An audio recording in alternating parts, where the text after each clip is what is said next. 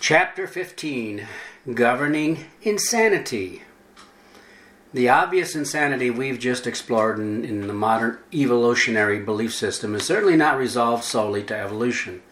Unfortunately, it has infected virtually everything. The irony in all this, though, is we're expected to simply accept the reigning insanity as if it were somehow sane. It would appear we've been so indoctrinated, slowly, with insane thinking that insane has become the new sane, the new normal. As a result, the truth truly has become stranger than fiction. With that thought thoroughly analyzed and embedded in our minds, the only way truth could be stranger than fiction is if we've been beguiled in accepting actual fiction as truth. The fact that our nation as a whole tolerates what's happening all around us as somehow sane leaves one to conclude we have either been cursed with a national plague of stupidity or truly are insane. What the world's governments are accomplishing, ours included, supposedly in their citizens' best interests, like shutting down our economy because of a 98% non-lethal virus, is tantamount to persuading us to drink poison for the sake of good health. The monster question is, how can they expect us to not notice what they're doing and accept it, as if it's a good thing? Yet amazingly, they are and have been getting away with it. When we step back to view the world from a bird's eye perspective, we can clearly see people personally and nationally repeating the same destructive behavior of past generations, yet all the while deluding themselves as somehow being wiser than our predecessors. Again, how is such self-delusion and shameless hypocrisy even possible? Let's not forget what George Santayana so famously uttered. Those who forget history are destined to repeat it. Honestly, how can both we and our leaders behave so moronically unless we have allowed ourselves to become unwitting puppets dancing to the subconscious tune of unseen Pied Pipers bent on our enslavement and or destruction? Again, maybe Samuel Clemens got it right when he said, if there's anything we learn from history, it's that we never learn anything from history. It's another very familiar truism perfectly encapsulating the definition of insanity, to keep doing the same things over and over and over while expecting different results. Again, this is exactly the behavior the nations and peoples of the world continue replicating while continuing to believe they are somehow behaving differently than their predecessors. It's exactly how our leaders have been treating the new crown or crowning virus. The mask wearing and business shutdowns are supposedly required to slow or curb this virus's spread, but according to their own stats, it only made the spread worse. So what do? They required more mask wearing and then shutdowns. That's insanity at its finest. To illustrate the point, every nation follows the same basic pattern from birth to demise. It's a cycle from servitude or slavery to freedom, usually by result of revolution, to prosperity, the result of being able to keep what we produce, to complacency, which is taking the newfound prosperity for granted and even believing it is actually owed, and then back to servitude as slaves of the state and the rich. Again, how amazing how people and nations never quite seem to learn that historical lesson. Probably no better example of insane and bizarre behavior can be found than in politics. But before getting into it, an interesting little thought to keep in mind as we continue is to notice the word politics. If we incorporate English meanings, politics becomes a compound word, poly meaning many, and ticks, of course, are blood-sucking insects. Is that just a bizarre but extremely fitting coincidence? Or is someone exposing a sordid bit of humor? With blood-sucking insects or politicians in mind, lying is the running joke. Even though lying is the established norm in politics, people foolishly continue to expect the next one to be different or better and not to deceive them, as did the ones before. Again, isn't our unfounded confidence in our government the basic essence of insanity, maintaining the same expectations while tolerating different results? A rather interesting comment was made to the ruling and religious class of the Jews by the Hebrew Messiah a couple thousand years ago, which is extremely appropriate to our time, a condition we would do well to keep in mind considering our current leadership. We find this in John 8, verses 44 through 45. There the Messiah said, "You are of your father the devil, and the desires of your father you want to do. He was a murderer from the beginning and does not stand in the truth, because there's no truth in him. When he speaks a lie, he speaks from his own resources, for he is a liar and the father of it. But because I tell you the truth, you don't believe me." What a fitting declaration for our times. It seems it hasn't lost even an ounce of its meaning and impact in 2,000 years. With that scripture in mind, remember the reptile in the garden that sold them the immortal lie? That one was literally a god, and judging by the way things are done in this world, it is still ruling. In that vein, and worthy of repeating, one of the great communist leaders, apparently Adolf Hitler, was reported to have once quipped, "If you want people to believe you, tell them a lie." He apparently also said the bigger the lie, the more likely it's to be believed. Talk about a truism. Remember what we just read? "Because I tell you the truth, you do not believe me," said the Messiah. In other words, tell a lie and most people will believe you. Tell the truth and they won't, or most won't. If we're to give any credence to that ancient Bible passage in John, we can be sure where our governments originated and to whom they belong. The origin of their lies, lying and liars, would be, of course, an adversarial transdimensional being commonly known as the devil or devils. It would seem he or it has instituted lying as an imperative to participate in its puppet governments, including its religions. This was the subject of my previous book, Religion, Humanity's Great Hope or Angelic Hoax. This transdimensional being in another New Testament scripture is also dubbed the author of confusion. The overwhelming condition of confusion is just one more thought that's imperative to keep in mind as we stroll through this world's garden of insanity. In fact, George Orwell is reported to have quipped, "Political speech is designed to make lies sound like truth." That leaves us to wonder, are our politicians really so inept, or did they simply never intend to keep their promises in the first place?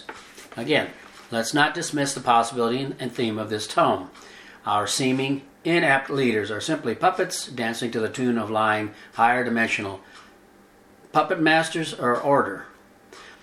In pursuit of that notion, we have had since George Washington politicians and presidents making verbal commitments such as keeping government small and unobtrusive.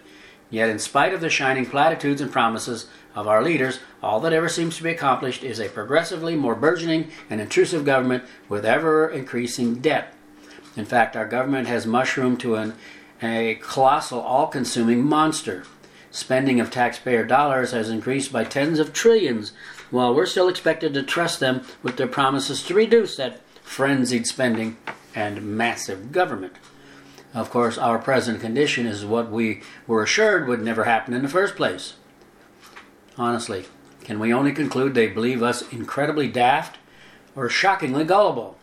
Or maybe it's both. Case in point, in spite of teetering on national bankruptcy, a recent administration enacted the most massive increase of government or social spending in history. Of course, this legislation was ironically promoted in the name of saving us and our economy. Presidents promised to cut the budget in half, but inevitably quadruple it, sometimes by the trillions. Honestly, that makes about as much sense as trying to douse a fire by throwing gasoline on it. It's a good thing they have instituted a debt ceiling to keep our benevolent leaders from spending us into oblivion, right? Oh wait, every administration just raises the debt ceiling to authorize even more spending. Forgive me for exercising basic logic, but what kind of a debt ceiling is one that can simply be raised every time it's reached? Are we really that stupid?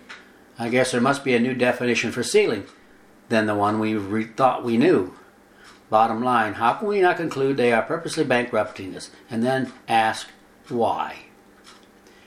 Continuing in a related vein, the founders of our nation promised us they would never allow taxation such as Mary O. England had imposed to happen here. Yet our government has managed to gracefully sidestep that commitment with the passing of the Federal Reserve Act in 1913.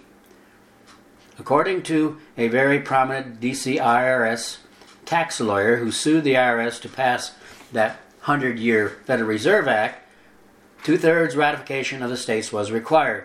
But according to little-known public records, it was passed just after midnight on December 24th of 1913 with only one-third of the required two-thirds ratification. Ironically, when it was enacted, most of the congressmen were home for Christmas and sleeping. The Federal Reserve, unbeknownst to most Americans, is not just part of the American government. It's neither federal, as in part of our government, nor is it a reserve. The Federal Reserve, in reality, is a private foreign banking conglomerate originally comprised of some 13 European banking families. They printed their Federal Reserve notes or dollars, which they then lent to our government banks to be repaid with our gold and other solid commodity. Our government seems to be playing a type of shell game where they simply keep moving the lie, that is, reducing the debt around but never removing it, only increasing it. Yet most continue to believe they are looking out for our interests while they are confiscating ever-increasing amounts of our earnings and natural resources. Along the same lines, our supposed benevolent leaders also promise to solve the problem of the poor by passing such legislation as the New Deal and, of course, the Social Security Act. Yet the poor masses continue to swell at an ever-increasing rate. It seems our government has become a sort of perverted robbing hood. The dissimilarity between Robin Hood and our government is they have become the rich by extorting the working middle class and giving much of it to the unproductive and undeserving. That is, of course, after keeping an ever-increasing portion for themselves. British Prime Minister Margaret Thatcher said it perfectly. Socialism is great until you run out of other people's money. The Torah instructs us to be our brother's keeper, not to elect a socialist government to do it for us. If we were doing as the Torah instructs, that is, all help the poor and needy, we wouldn't need a dictatorial socialistic or communist government to do anything for us in the first place. Providing for or feeding the lazy and the unproductive only nets much more of both. Besides, it's family helping family that gives a society its foundational strength. That is said, destroy the family unit and you destroy the nation. It seems our trusted media, well, along with the global government's protection, has been accomplishing that quite successfully, I might add. Is it only a bizarre coincidence that virtually everything happening in the past 60 years seems to be designed to undermine the traditional family? Again, only coincidence, or is this being done on purpose?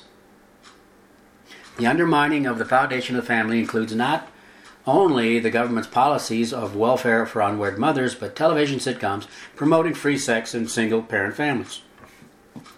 Rather than teaching the Torah solution, which is self-control and sex only in marriage, which strengthens the family unit, the government has told us it's solving a problem with sex education, beginning in grade school, birth control, and abortion.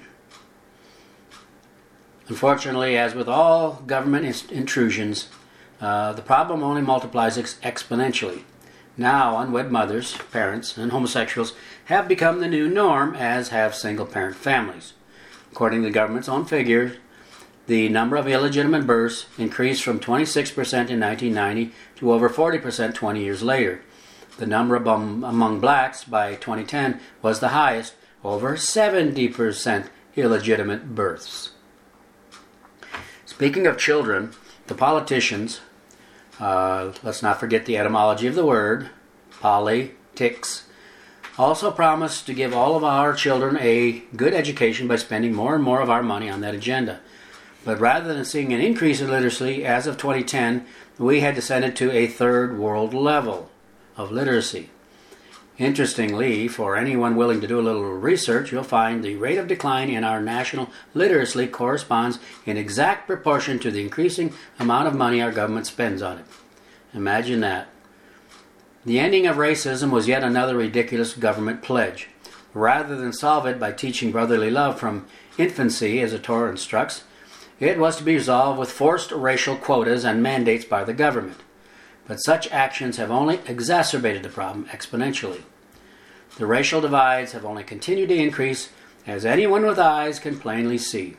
Again, what has possessed us as a whole to insist upon placing our trust in a system and its leaders which have a record of so miserably failing us at every turn as a recent president did? He pledged to erase racism, but only poured gasoline on that racism problem fire instead.